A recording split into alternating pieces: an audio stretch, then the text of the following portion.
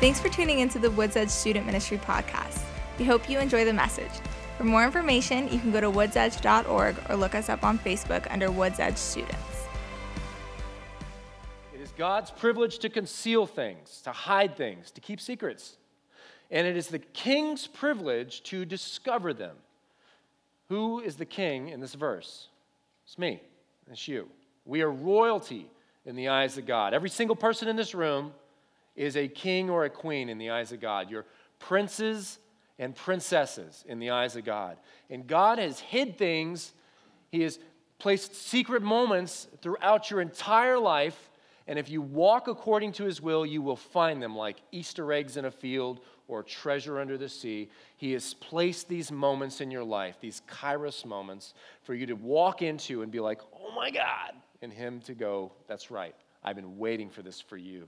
I knew you would meet your wife at that art gallery in Carmel. I knew that you would get offered that job in that moment and that time. And thank you for praying to me that morning so I could say you need to get out and go to Randall's or Chick-fil-A or, ExxonMobil for those of you that like gas. All right. So God has placed these moments. And so what that means to me, that translates to me is life is a scavenger hunt. Our entire life is like this great beautiful scavenger hunt where God has hidden these beautiful little prizes and moments throughout, and we get to go and find them. I mean, who doesn't love a good Easter egg hunt or a good scavenger hunt? I mean, God wrote on your heart, in your mind before you were born, that you were going to be a treasure finder. My wife is so committed to this idea of finding treasure, and I guarantee one day I'll be up here and I'll talk about how she found treasure. She literally prays that God would let her find treasure. Like you read about those people, they go to Arkansas and the diamond mine thing, and you pay to go and just dig, and you find like an $8 million rock. Like she prays that will happen, and I guarantee it will happen. The only drawback is she doesn't want to use it to make money. She just wants to keep it and put it on the shelf. I'm like, come on, let's get Daddy a new car. But no. So, life is like a treasure hunt. Who doesn't love a treasure hunt? Does anybody want to do a treasure hunt right now? I need a volunteer. Sam, you were the first one up. Come on up here real fast. Give it up for Sam. All right. I have created a treasure hunt for you, Sam, and it's got 3 clues, but I didn't have forethought. I don't have a first clue to get you to the first clue. So where do we put our tithes and offerings in this room? Over there and, just over there. Okay. Go over there and look in the tithe box and tell me what you find. Oh, the suspense. Is there anything in there? Yes. Okay, read it aloud to the room. I rhymed these, just so you know. Roses are red, violets are blue, and Justin Sneaker waits your first clue. Boom. Bring it on, baby. I wonder what it could be. I wanted to make it easy. You never know. Right there. All right. Clue 2. Stairway to heaven, lean to the right. Clue number 2 is under a light. All right. Stairway, what could that mean? Now, I may have been thinking that you would be facing me when you read that, so lean to that the other right. The other right. And please take your time, but hurry up. All right, if only there was a light there. Oh, how convenient. That's amazing. All right, nice and loud. Clue 3, this is the end. Your prize is nearby. Head to the sound booth and look up high. All right, head to the sound booth and look up high. Could anything be back there that normally isn't?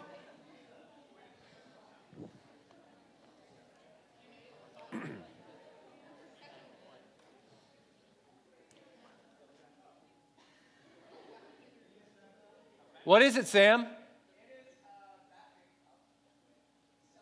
Well, get it. Don't break my sound booth. Well done. Good teamwork. All right, give it up for Sam. He wins.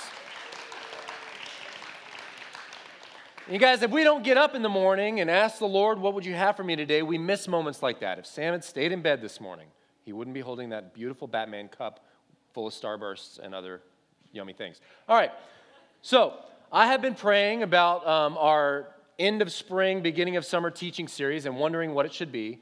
And you guys know that I love this phrase, look for the good. And we had these sunglasses last year that said on the side of them, look for the good. And so I've been wanting to do a sermon series on that, but I want to know if that's what the Lord wants me to do. And so on Tuesday, in my quiet time, I sat down with the Lord and I had a conversation. I was just like, hey, God, what do you think about this sermon series idea? And so here's what I prayed. I'll just read you a snippet from my journal. Good morning, Father. Thank you for today. Thank you for a fun afternoon with my team yesterday, because we're student pastors and we just totally went and saw a movie in the afternoon. It was awesome. While you were at school. Suckers. All right. I pray that you will bless our work today, just as you blessed our play yesterday. I still need to write this Sunday sermon, and I want it to be a special one. I ask that you give me a passage to teach on, but if you would speak to me about something else this morning, I'm listening, because I've found it's not wise to put God in a box. Well, okay. He did. He said, you're doing great, Justin. Keep it up. All right. So I opened my Bible at random, trusting that he's going to open it to where I would, where he would want me. Why? Why, Emma? So I open up, and of all the pages, of the 66 books that are in there, I could have opened to the Psalms. I could have opened to Revelation. I could open to anything. But I opened to that one page in the middle of your Bible where it's the cover page for the New Testament and then a blank page. And I'm like, there's no scripture here. It just says New Testament. Like I'm at the doormat of the next half of the book, and I'm like, I don't know that doesn't make sense. And I'm like, all right, look for the good. I literally told myself that. And then it just, like a light, I'm like, okay, I'm asking if he wants me to look for the good, and I've literally opened to the beginning, the cornerstone, the literal doormat to the New Testament. We got the Old Testament that's looking forward to Jesus, and then we got the New Testament, right? And I'm praying, and I'm like, God, is this what you're using this to speak to me and say yes to this idea for the look for the good? And he's a resounding yes as I'm staring. It just says New Testament, the New Covenant. Because the New Testament, the New Covenant, the good news is the greatest look for the good moment in the entire Bible. That every single one of us have free access to a life lived free of sin and death. Not just a great life on earth, but a great life in heaven. He's saying the New Testament is where it's at. And yes, I want you to do a series on Look for the Good. So I respond in my quiet time and I write out, you make all things new. Every morning is a new day. Every evening, a fresh rest. Every weekend, another Sabbath. Every few months, a brand new season. That's the God that we worship and serve, a God of new. You make all things new. We may cry ourselves to sleep, but we wake with a fresh perspective. We break a leg only to discover a stronger bone once it heals. You make funny beeping sounds in the middle of my sermon, but I'm okay with it. You make all things new. Generations of whole families and entire nations have lived and longed for the age that we're in. Your most trusted prophets lived and died without getting to read the words that we have at our fingertips. Do you understand that? We get to read the New Testament. What the prophets longed for, begged for, looked for, and never saw, we have that book at our fingertips all day, every day. I hope you're reading your Bible. What a gift. You make all things new. We are living in a brand new day that you have made. Let us rejoice and be glad in it. Let it be good and help us look for the good. So I'm thinking, all right, we're going to do a sermon series on Look for the Good. Where should we start? I mean, I can look for the good in this, that, or the other. What topic should we start with? And it occurred to me, if you can learn to look for the good in tough stuff, how much easier to look for the good in the easy stuff. And so today, we kick off a new series, Look for the Good, and we're going to focus on how to look for the good in conflict, right? So I asked God to give me a scripture to talk about how to look for the good in conflict. And I'm thinking this verse is coming to my mind about strength being too small, like I need to have the right mentality in tough times. And I'm thinking of this verse, so I type in Google, strength too small, and it gives me the verse reference, and I go over to BibleGateway.com, and I type in the reference, and there it is. If you fail under pressure, your strength is too small. And that speaks to me a lot. Like, I want to learn to look for the good, and if my strength is too small and I fail under pressure, like, how do I get around that? So I'm praying about that, and I'm reading that verse, and I'm looking up what it means. But I'd never read the 3 verses ahead of it in the Proverbs that actually tie together. I didn't know that these 4 verses were meant to be read together. So Proverbs chapter 24, 7 through 10 says, no bing on that. That would have been appropriate. All right. 24, 7 through 10. Wisdom is too lofty for fools. Among leaders at the city gate, they have nothing to say. And a person who plans evil will get a reputation as a troublemaker. The schemes of a fool are sinful, and everyone detests a mocker. Therefore, doesn't say it, but it's there. If you fail under pressure, your strength is too small. If someone is mocking you and you fail under pressure, your strength is too small. If you're dealing with some foolishness, whether your own or someone else's, and you fail under that pressure, your strength is too small. If you have a troublemaker making trouble for you and you don't handle that person, that situation, God's way, you will fail, and your strength was too small. There is good news in this tough passage. And I'm literally going to cruise through this. I went through it line by line with the junior high, but I'll tell you, this verse spoke to me in general, because this is great for looking for the good in conflict, but I have been living this for a little bit of a season in ministry recently. And I'm going to wade into sharing a little bit about that with you guys this morning. And it's unscripted, so give me grace. But sticking with the scripture at hand, verse 1, wisdom is too lofty for fools. What's wisdom? Who can define wisdom for me? Where does wisdom start? Are you raising your hand, Bean? Well, I bet you know the answer. The beginning of wisdom is what?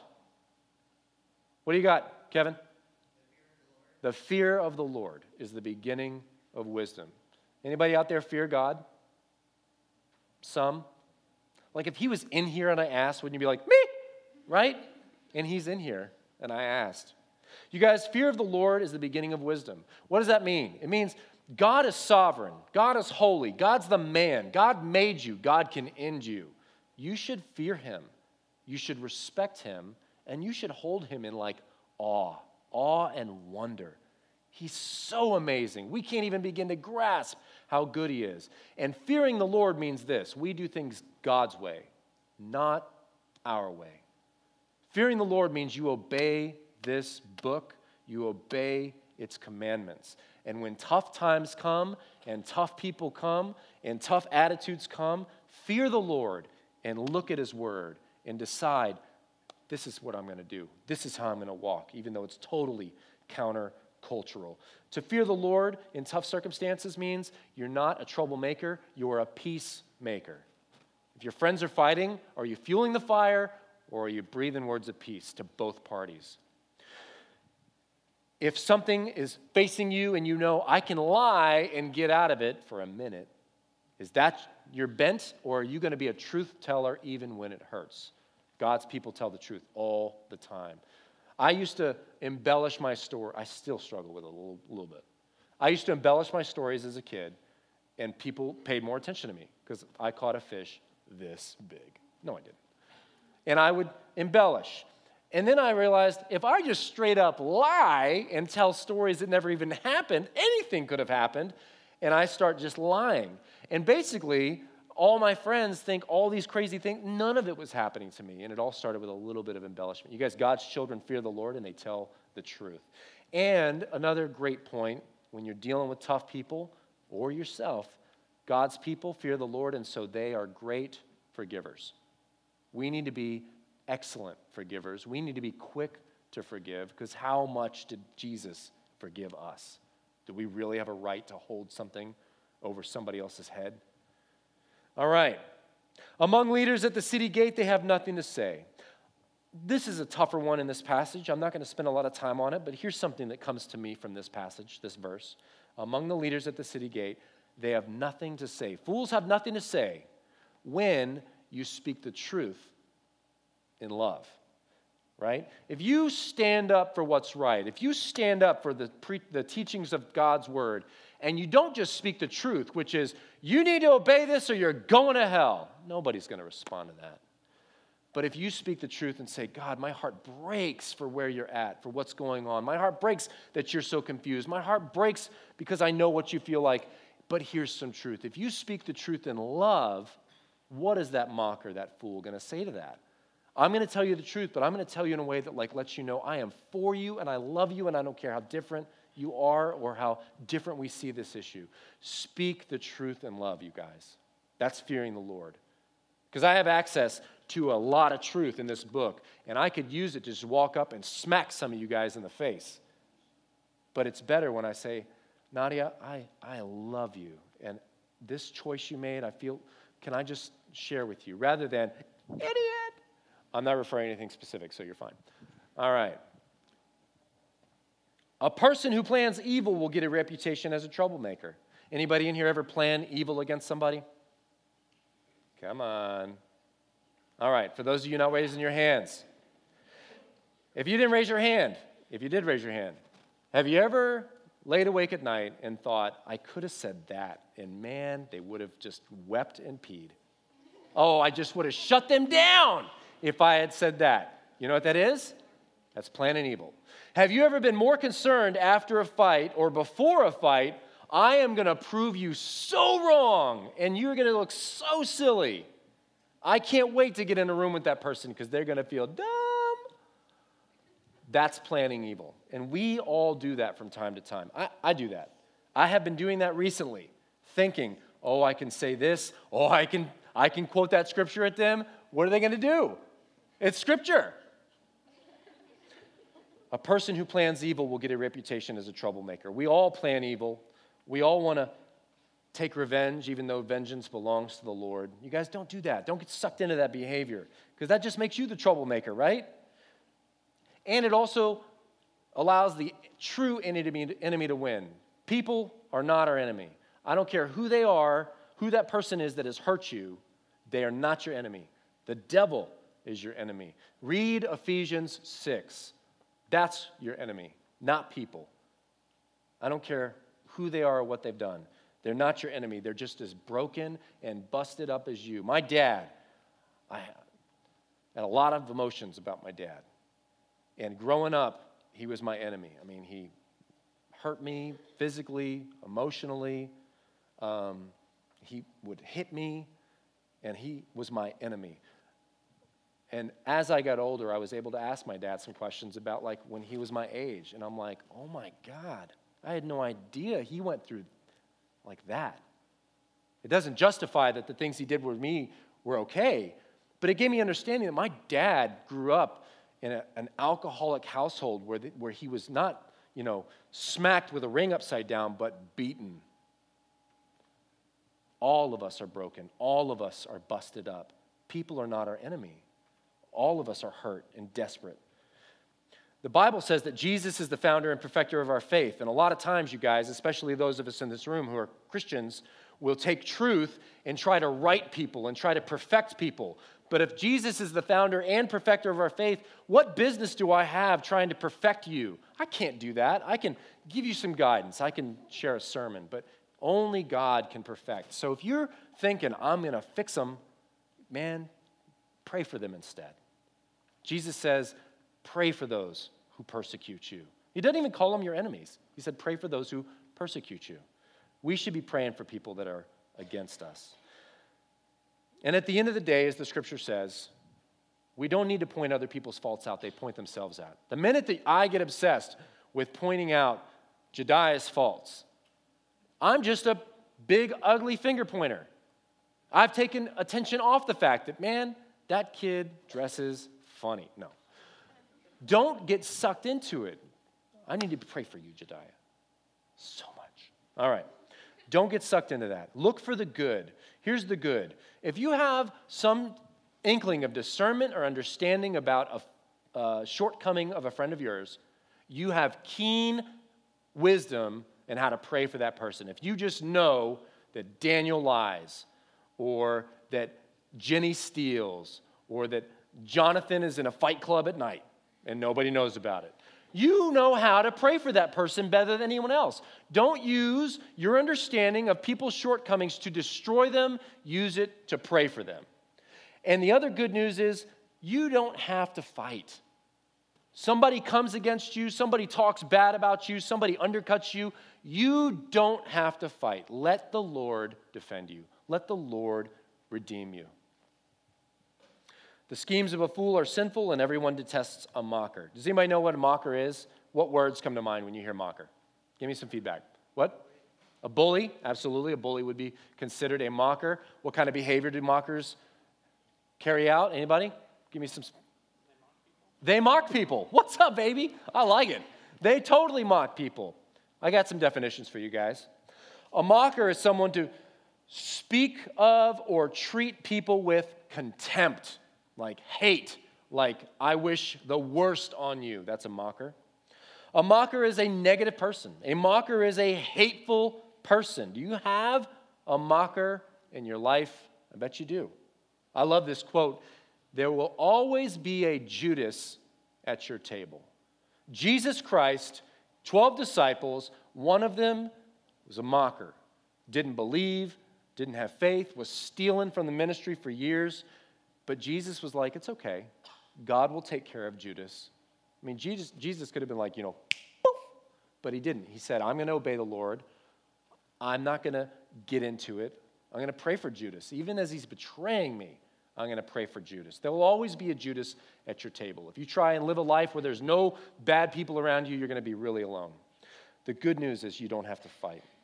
And the schemes of a fool are sinful, and everyone detests a mocker. And isn't that true? And let me ask you this. Who detests a mocker, a hateful person, a negative person, more than anyone else? The mocker themselves. Don't you just find yourself hating on yourself when you're living wrong, when you're doing wrong, when you've hurt somebody's feelings and you know that you went too far? Don't you just sit and sulk and hate and more, and you're like, well, I got to do something to make them feel like nobody hates a mocker more than the mocker themselves. I hate myself when I've said something horrible to Brooke. Early on in our marriage, I would say stuff to Brooke that would just shatter her. She would just cry and crumple.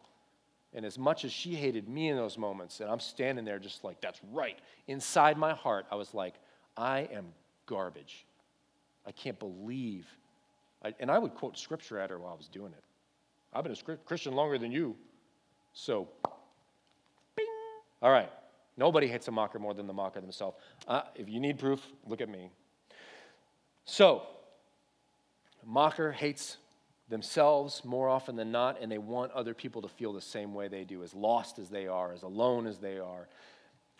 So I'm thinking of mocker, and I'm like, I want to show the kids like a clip, because by this point in the message, I will have talked for a long time. And I'm like, who's a mocker in a good movie? Anybody seen Tombstone before? Wyatt Earp movie, Doc Holliday, the cowboys and stuff? Not many of you. It's a really great film. Tombstone is a more or less true account of Wyatt Earp and the OK Corral, a big shoot-'em-up Western type thing. And there's this guy in this movie called Johnny Ringo, and he's based on a real dude. And Johnny Ringo was a man filled with hate, a man bent on revenge. And all he wanted to do was kill Wyatt and kill Doc and kill the Earp family. So I'm going to show you a clip. And here's Johnny Ringo, and just look at his face and hear his words and how bent he is on hurting other people. And then the next scene is Wyatt and Doc, and they're just trying to figure out, why is he so horrible? Why does he want to kill? And as you watch this, resonate with the truth of the dialogue going on between Wyatt and Doc.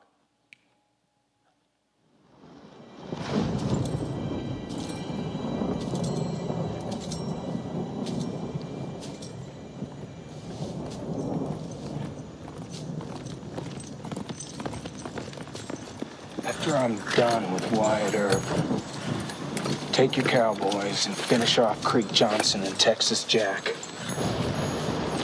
You burn them, Mike. Burn them all. Hell, Johnny, he ain't even gonna show. Yeah! He'll show. I spent my whole life not knowing what I wanted out of life. Just chasing my tail. Now for the first time, I know exactly what I want. And who. That's the damnable misery of it.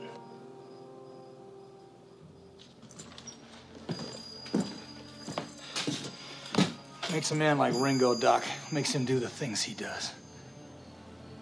A man like Ringo got a great empty hole right to the middle of him. He can never kill enough or steal enough or inflict enough pain to ever fill it. What does he need? Revenge. For what?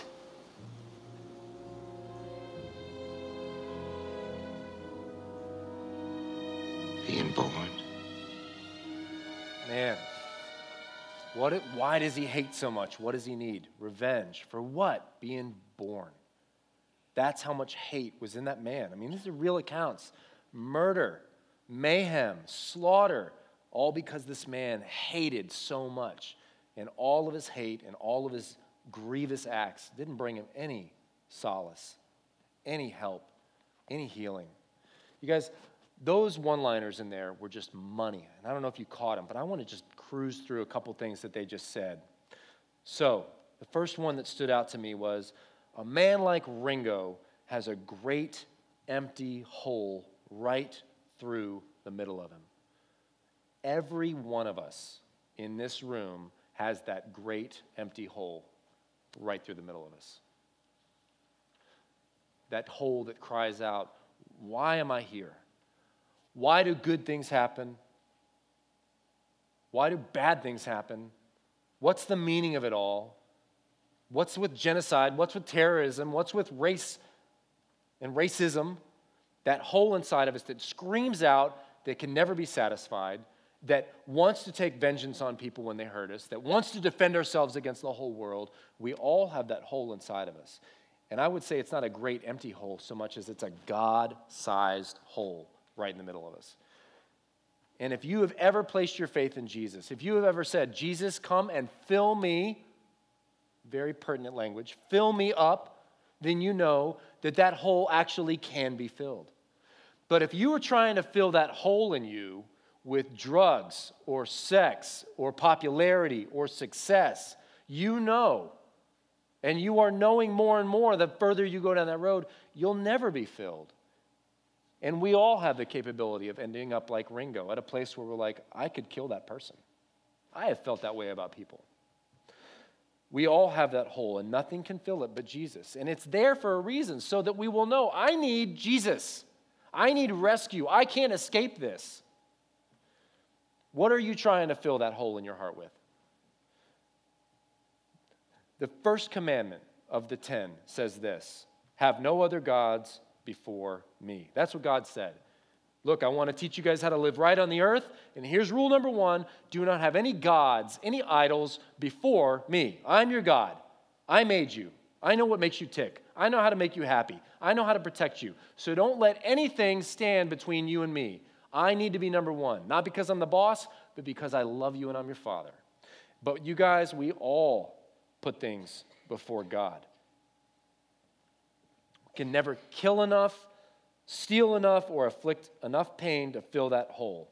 You guys can never do, and I've tried, you can never do enough drugs to fill that hole. You can never run enough away from home. You can never have enough boys like you or turn enough girls' heads. You can never put enough people down, and you can never get enough gold stars on your report card. Nothing can satisfy that hole in you but Jesus Christ. And some of you have put your faith in Jesus, but like you're reserving part of yourself. Man, give it all to him. And some of you haven't put any faith in Jesus, but you're like, well, I try to live a good life. You guys, that hole is going to eat you. It's like a black hole. It's going to suck itself in eventually. And we all make idols out of something. We make idols out of people. We make idols out of substances. We make idols out of causes, out of our actions. And my question to you today is, where are you finding your worth? What are you turning to make yourself feel good that's not God? Because that's an idol. Are you turning to a relationship, a boy, girl, parents? I'll give you some quick examples of the idols in my life. What I turned to for my self-worth from when I was a little boy to a grown man. My first idol in my life, even before I was a Christian, I knew that he was an idol, was my older brother, Darren. He was 10 years older than me, and everything he did was amazing. Like when he walked, rainbows followed. Like I was just like, he is awesome. I want to be just like him. And all I wanted was for Darren to love me, to like me, to approve of me.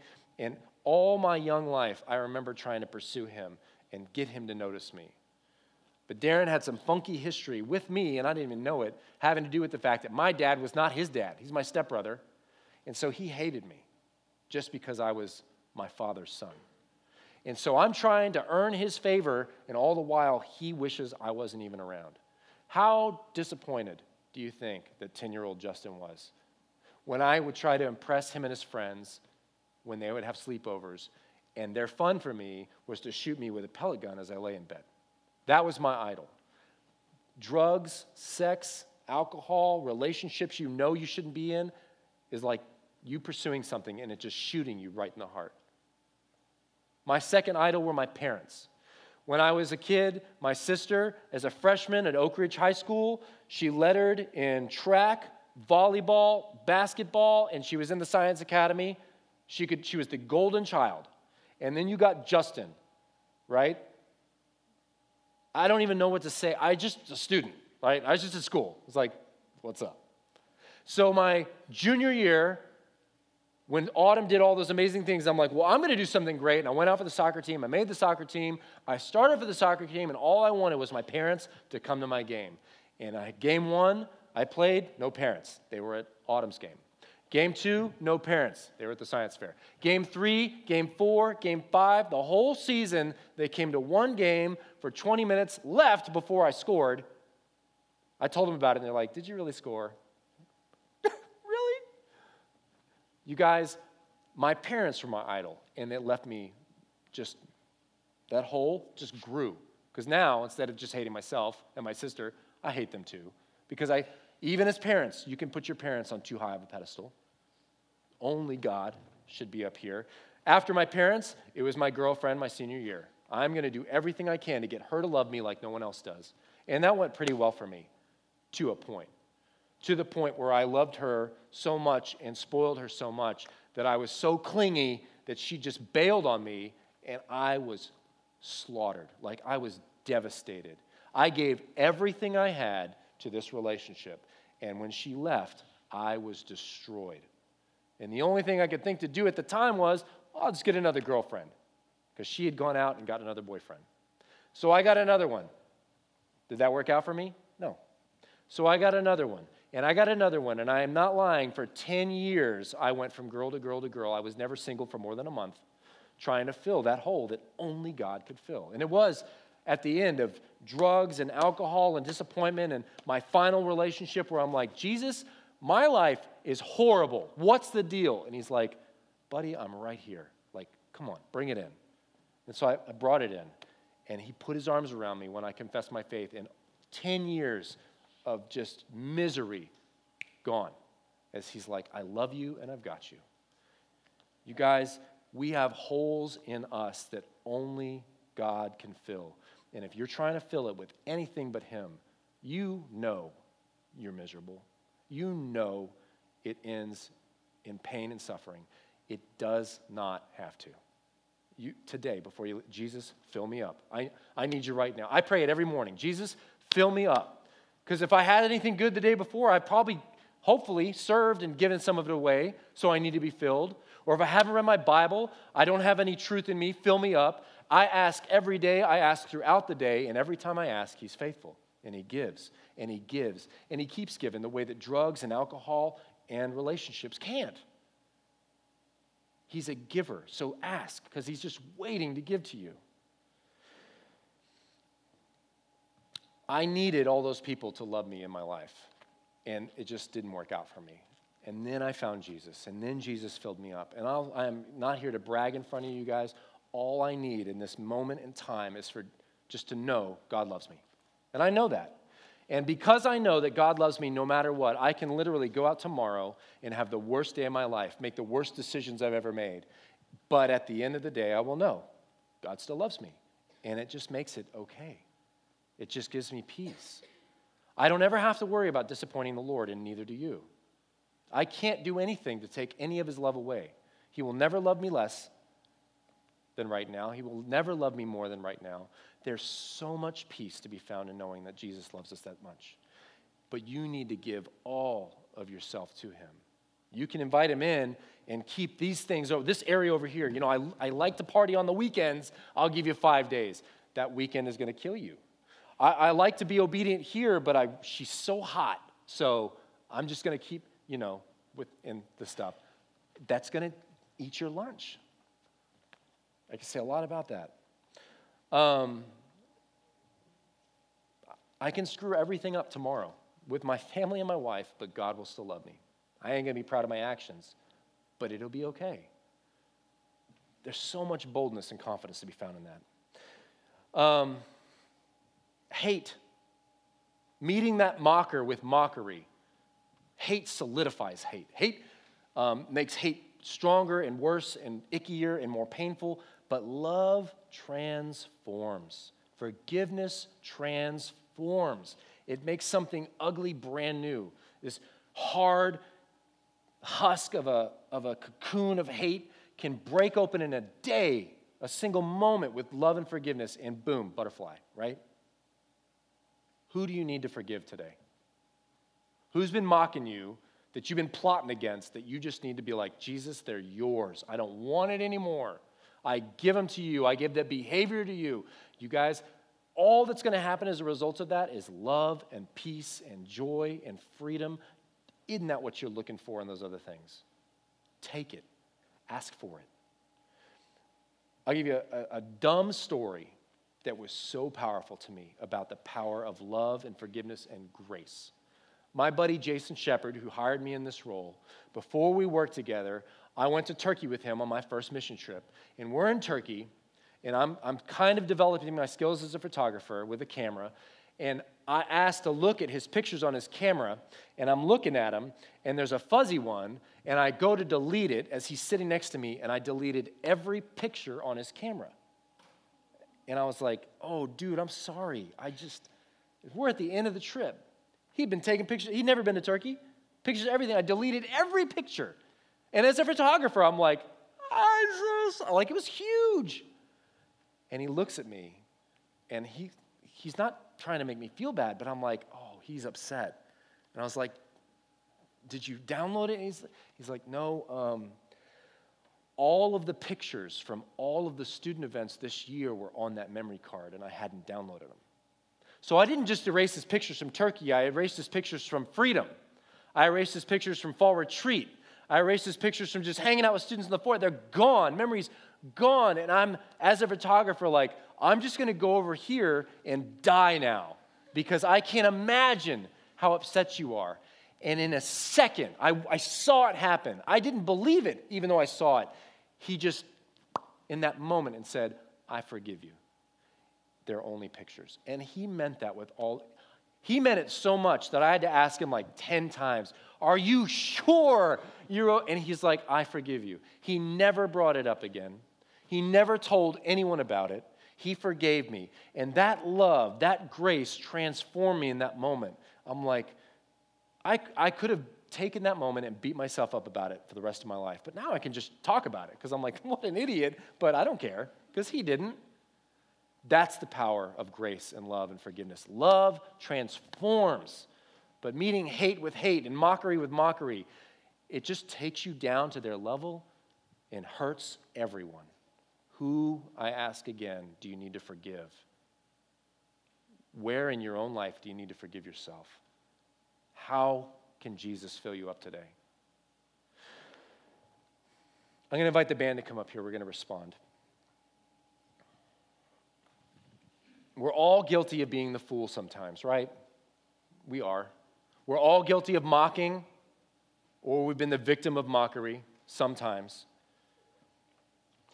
Until we learn to see ourselves through God's eyes, those things will dominate our lives. We are desperate to see ourselves through the lens of that cross. So our sermon series, Look for the Good. You need to look at yourself on your worst day through imagining your worst mistake. What's the most awful thing that's been plaguing you as I've talked this morning? Think about it and give it to Jesus and look at it through Jesus' eyes. Because you know what Jesus is saying in light of whatever you're thinking of? I love you. I forgive you. It's okay. It's okay. Chill out. Relax. I have great things in store for you that do not involve you just walking around whipping yourself. We need to desperately learn to look at ourselves through the eyes of Jesus. And so here's how we're going to respond today. We have our mirrors around the room from one night. And they're full of great words that we wrote down about ourselves during worship. And we're going to do the same thing today. We're going to take a minute. We're going to look in this mirror. And we're going to write out, right on the glass, nice and neat would be preferred. Correct spelling would be preferred. How God sees us. How we need to see ourselves. So here's what I'm going to pray us into this moment. And as you feel led, we've got tithe and communion, so take advantage. But come up to one of these mirrors in an unhurried fashion and just write out whatever he says. He might just reaffirm for you, you are my son. You are my daughter. You're my princess, my king. Don't be afraid.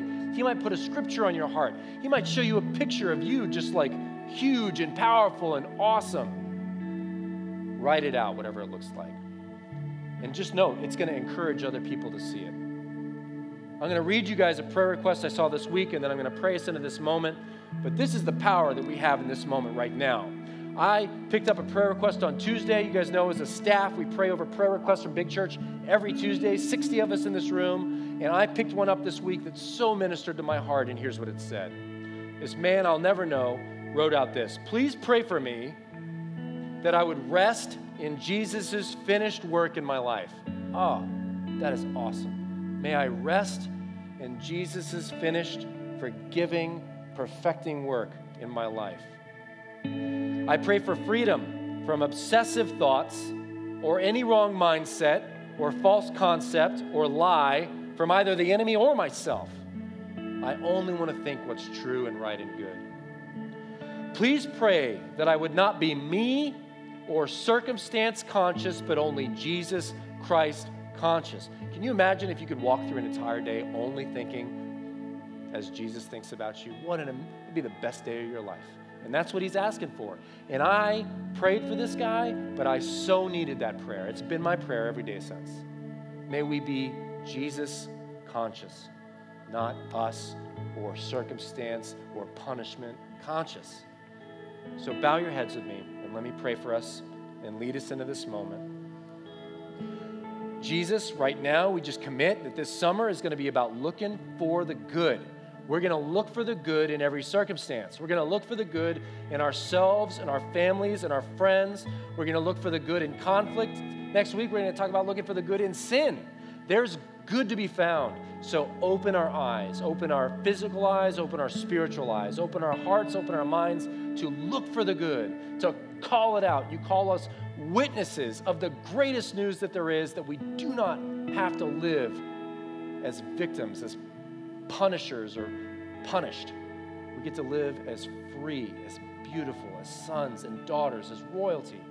Help us look for the good. Right now, may everyone in this room, in their own way, in their own words, just say this to you.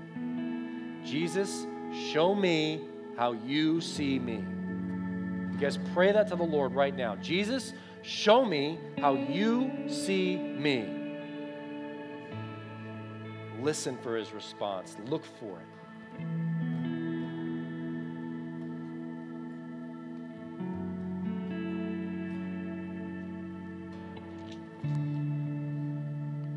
Jesus, before we can see the good in others, in our circumstances, we need to see it. We're desperate to see it in ourselves. So fill this room with beautiful pictures, with beautiful words, maybe some scripture of how you see us, and then move us to go and proclaim it on these mirrors. We surrender this time of response to you and trust in faith that you're going to speak. Amen. You guys respond as you feel led all around the room.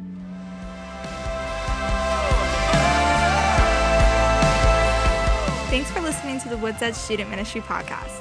Please feel free to share copies of this podcast, but do not charge for those copies or alter the content in any way. For more information, please visit woodsedge.org or find us on Facebook under Woods Edge Students.